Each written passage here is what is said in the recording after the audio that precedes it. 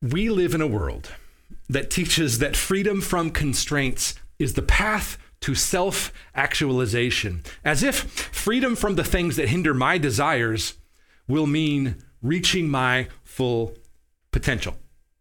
As modern Westerners who have been sort of discipled by material luxury and personal control that were inconceivable 100 years ago, we almost innately assume this idea that the freedom from constraints to choose my own way, to author my own destiny, to be the captain of my fate, that is how I become the me I am made to be.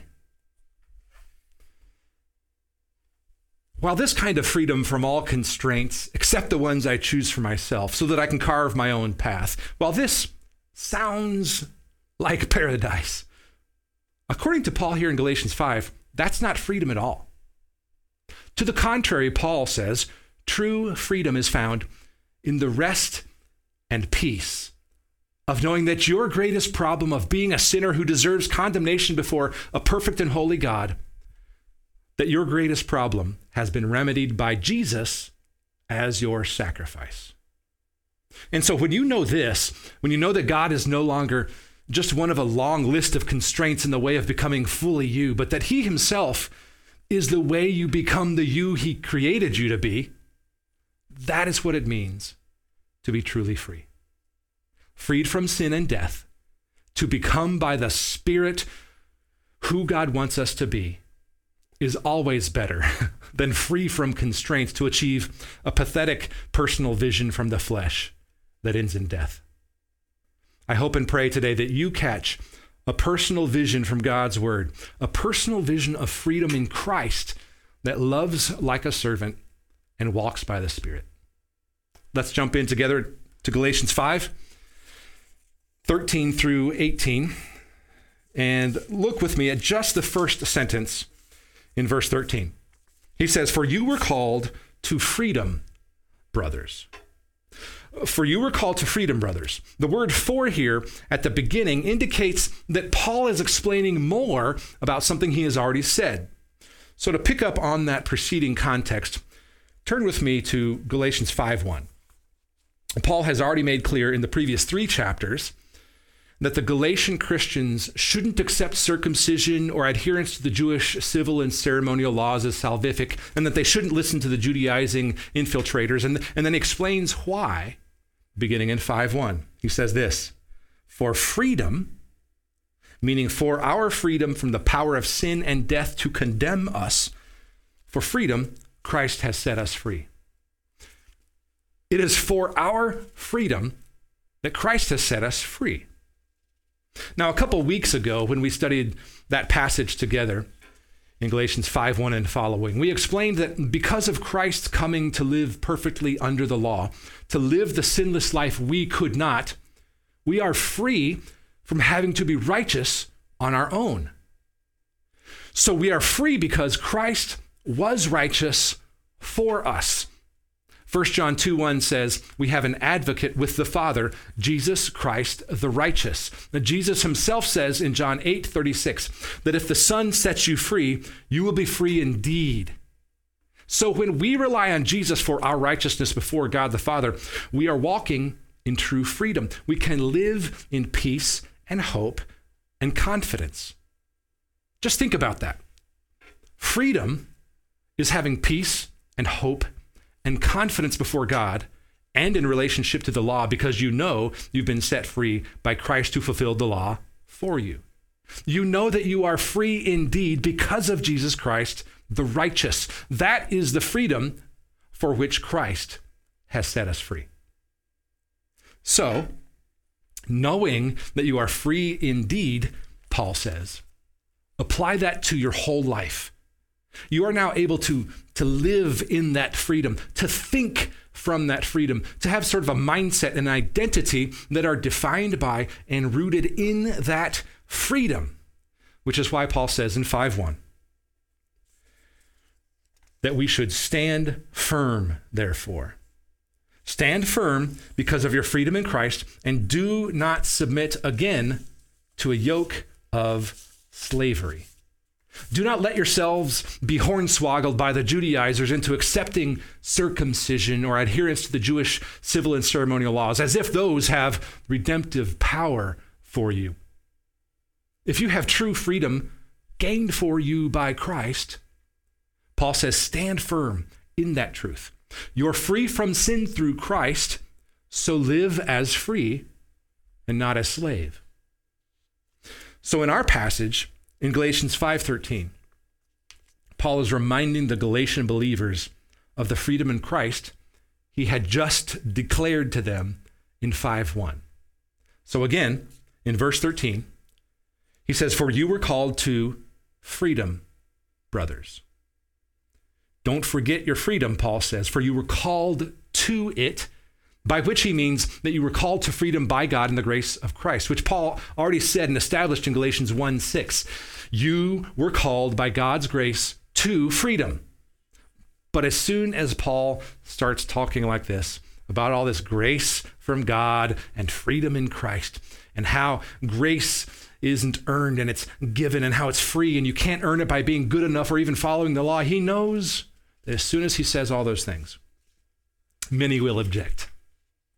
He knows that the legalists will parachute in with a self-righteous Jesus jukes. Paul, if we talk too much about grace, we're just opening the door for more sin. We all know that talking too much about freedom is a recipe for moral disaster. It's like Proverbs 29 says, where there is no prophetic vision, no truth from God's word, the people cast off restraint. And so, Paul, you're encouraging the people to cast off restraint and to go against the scriptures. The good old KJV says it best, where there is no vision, the people perish.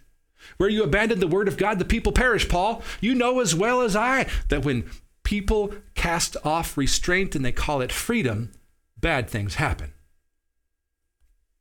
We can all hear the legalists from within the Galatian church trying to set Paul straight on the pitfalls of talking too much freedom, which is why he says next in Galatians 5:13, for you were called to freedom, brothers, only, meaning make sure of this one thing, only do not use your freedom as an opportunity for the flesh. He says it negatively first, do not use your freedom as an opportunity for the flesh, which we'll define in just a bit, and then he says it positively, but through love, serve one another. Yes, indeed, Paul says, if you are called by God in the grace of Christ and you call him Abba, Father by the Spirit, and you are part of the family, then you are indeed truly free from sin and death and obligation to the law. But only make sure you don't use your freedom for the flesh as an opportunity to feed the flesh. But through love, serve one another, he says. Now, there are a couple typical Paul power-packed words and ideas here in verse 13. And the first we want to look at in this verse is the word flesh. So while Paul uses this word flesh in a number of different ways, each with a different little nerdy nuance, which, by the way, makes sermon prep impossible. Thank you, Paul. Here in the context of Galatians, this word flesh is always used in opposition to the Spirit of God that changes hearts and produces godliness. So here's what Paul means by this word in this passage. Flesh is all the ways that we trust in people or things other than God for life, meaning, and salvation. It's all the ways that we trust in people or things other than God for ultimate life and meaning and even salvation. So, flesh here is not narrowly defined as just human skin or sinful nature or how we live out sinful desires, though it certainly implies the idea of desire here. But Paul is using it in a much more comprehensive way. He's saying that the flesh isn't just the ways we live out our sinful desires, but it's all the ways that we place our ultimate trust in anyone or anything other than God for our life, our meaning, and salvation, as if fulfilling those desires will give us ultimate life, meaning, and salvation. And again, we know this because in the context of Galatians, the word flesh is always used in opposition to God's Spirit that does bring true and lasting life, meaning, and ultimate salvation. So here in verse 13, to use your freedom as an opportunity for the flesh means to act as if those people or things that you trust other than God are what actually sustain you. As if God is not creator, but those people or those things are ultimate for you. They define you. So this can be a trust in self, in others, in money, in physical safety, personal achievement, family lineage, outward appearance, having white teeth, being seen as nice, having a good reputation in the community, even your awesome golf swing or your cool car. It's the whole 9 yards of everything you can think of that falls into the category of people or things in which we place ultimate trust, as well as everything you can't think of and aren't even aware of. So, to apply all of this to verse 13.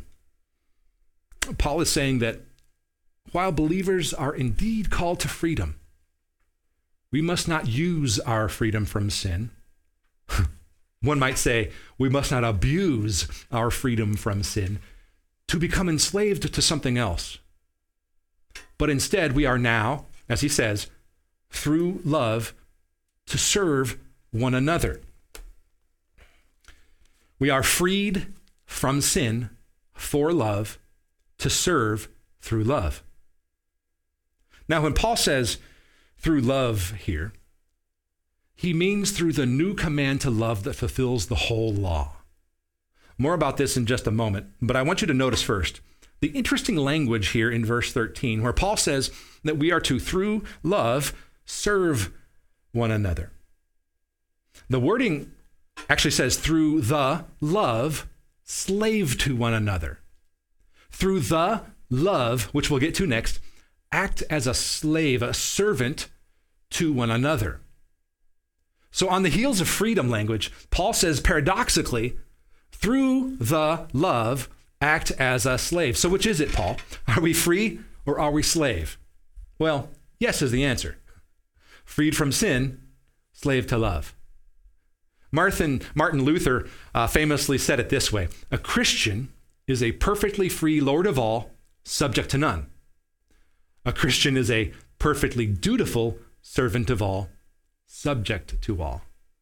Paul is saying, instead of abusing your freedom for the flesh, your freedom in Christ is for the slavery of acting in love toward one another. You are freed from sin for slavery to love.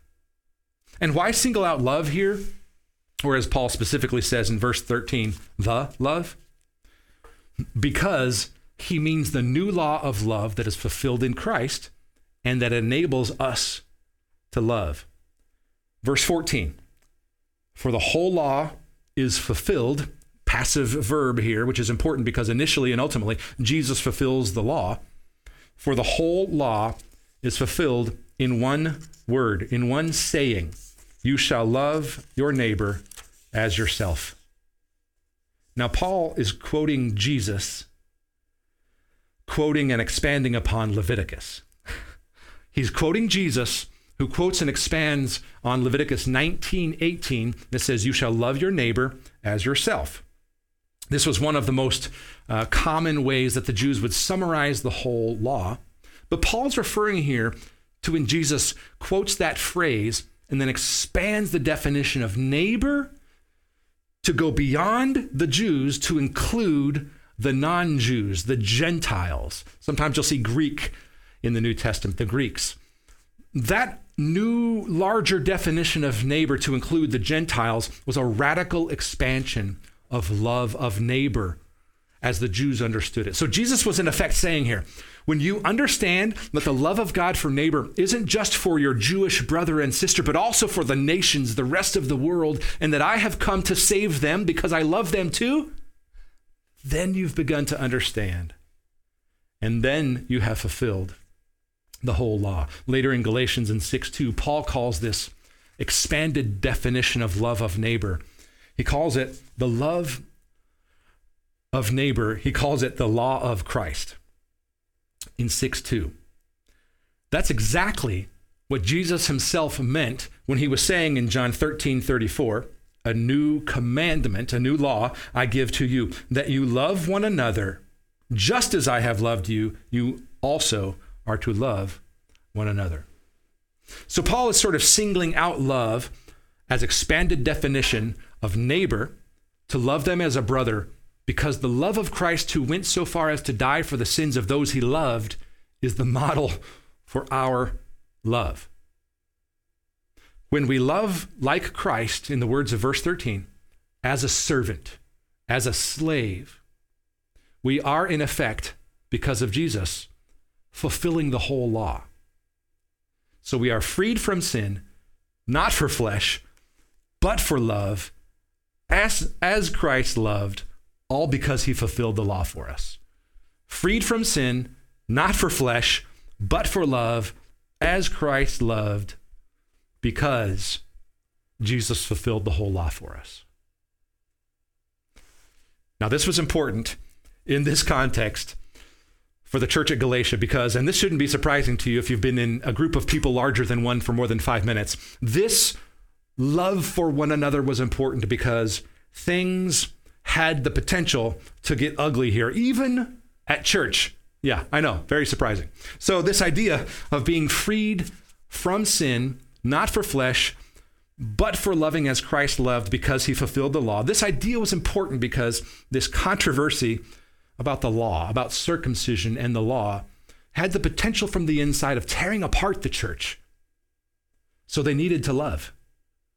Look at verse 15. But if you bite and devour one another, watch out that you are not consumed by one another. Paul states this here as a warning of what can happen when people abuse their freedom in Christ, as an opportunity for the flesh instead of for love. And Paul pictures it here, looking like animals that tear one another to pieces. This is what will happen if you use your freedom in Christ as an opportunity for the flesh, as an opportunity to trust in something other than the grace of God in Christ, in something other than the love that motivated God the Father to send his Son to be righteousness. So don't bite and devour one another, he says, but, verse 16, but I say, to the contrary, instead, notice this, walk by the Spirit. Notice he doesn't just suggest it. He commands it. Walk by the Spirit. Walk by it from day to day, throughout the day, because you've been freed from condemnation by sin and death. Walk by the empowerment and the direction of what having a relationship with God through Christ makes evident, namely that you've got God's Spirit in you to direct you. So do this thing by that same Spirit that freed you from sin. Walk like that's true. Do that because you can. Paul says, don't sit around wringing your hands about condemnation or regret from sins in your past, or even about current or past suffering or pain. Not that those things didn't happen, not that they don't happen, not that they won't happen, but that even as they are happening, Paul says, if you're free in Christ, there is nothing keeping you from walking by the Spirit. Now, we'll come back to this important phrase here in the parallel in verse 18, because it's our main teaching point in this section. But let's keep moving on in the text, starting again at verse 16. So I say, walk by the Spirit, meaning do the good and right thing that comes from the heart of God, because your freedom from sin means more than just positional and legal status of justification, but also the ongoing application of that new status. So I say, walk by the Spirit, and then here's the result, and you will not gratify the desires of the flesh. Meaning you will not give undue power and weight to people and things as if they bring ultimate life, meaning, and salvation, because you know what you have in Christ and that you are freed in him, and that the same Spirit that raised him from the dead raised you from the dead. Why? To do the good and right thing. More explanation, verse 17. For the desires of the flesh, the desire for people and things apart from God, as if they could bring ultimate life, meaning, and salvation, those desires of the flesh, he says, are against the Spirit, They work against the idea that God alone brings ultimate life, meaning, and salvation. For the desires of the flesh are against the Spirit, and the desires of the Spirit are against the flesh. They work against each other, he says, for these are opposed to each other. They fight against one another. Key thought here, working against one another inside of us. That's the key thought here. They're working against one another inside of us to keep us from doing the things you want to do. To keep you believers from doing the good things from God that you want to do because you have a new heart by God's Spirit. And so then he ends in verse 18 with a summary statement. But if you are led by the Spirit, same idea as walk by the Spirit in verse 16. They're parallels. But if you are led by the Spirit, you are not under law. If you are led by the Spirit, if you walk by the Spirit, you show that you are not under the condemnation of sin and death under the law because you love like Christ as a servant, because you know you're free because he fulfilled the law. Now, look again at that important phrase in verse 18. Led by the Spirit. The parallel in verse 16 says, walk by the Spirit. Now, the verb that Paul uses here in verse 18 for this word led is related to the word pedagogue, P-E-D-A-G-O-G-U-E. That's a word we first came across in Galatians chapter 3, where it says in verse 24 that the law was our pedagogue, our guardian, until Christ came. In other words, the law sort of acted like a personal parole officer to keep us on track morally with our plan for getting out of jail from sin. That was the plan until Christ came. The law was meant to provide sort of a moral discipline and a restraint and a plan for us until we were ready for more, until Christ came. Verse 25, Galatians 3. But now that faith has come, meaning now that Christ has come, and he has set us free from sin and death and put God's Spirit in us, now we're under a different kind of guardian, a different pedagogue, as Paul says in 5:18. But if you are led by the Spirit, if you are pedagogued, in a sense, by the Spirit, you are not under the law.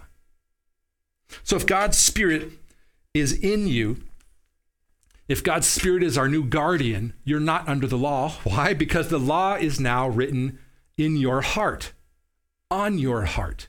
It's now inside of you, as God himself says over and over again in Jeremiah 31 and Ezekiel 36. He says, I will put a new spirit in you. I will give you a new heart. I will put my Spirit in you. I will cause you to walk in my statutes. I will put my law within you, and I will write it on your hearts. And so Paul here in Galatians is not invalidating the role of God's moral laws, which are good and meant to direct us toward him, but he is reminding us that the inward work of the Holy Spirit is what teaches us how to handle our newfound freedom. God's Spirit is what enables us to hear his word that directs us to do his will. Romans 6:17 is a really cool verse, and it says this idea like this. But thanks be to God that you who were once slaves to sin have become obedient from the heart. You who were once slaves to sin and did everything in the flesh to fight against the Spirit have become obedient from the heart. Friends, this is the wonder and beauty of the miracle of what the gospel does in our hearts. We who were once in love with sin now have hearts that are soft to hear from God and to love as Christ loved us. That's the new law of love. The law of Christ, Galatians 6:2 says. That we now have hearts soft to hear from God and to love as Christ loved us. To love in a way that serves others without needing to manipulate a reciprocal response. To love in a way that doesn't need to be constantly personally threatened because the things we love needn't be depended upon to carry salvific weight.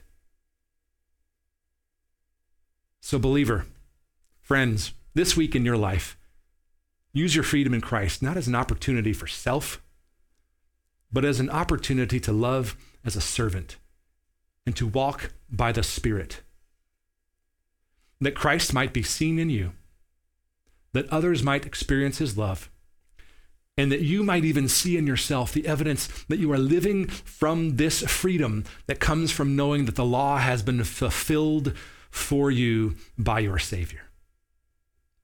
Let's pray. Father in heaven, we call you Abba, Father, because your Spirit has in us softened our hearts to hear you calling us. We're grateful for who you are and what you've done for us in Jesus. We're grateful that in this moment, if we recognize in ourselves wanting to do what is good and right because it comes from your heart, that's evidence of this new law of love that's written on our hearts by you, by your Spirit.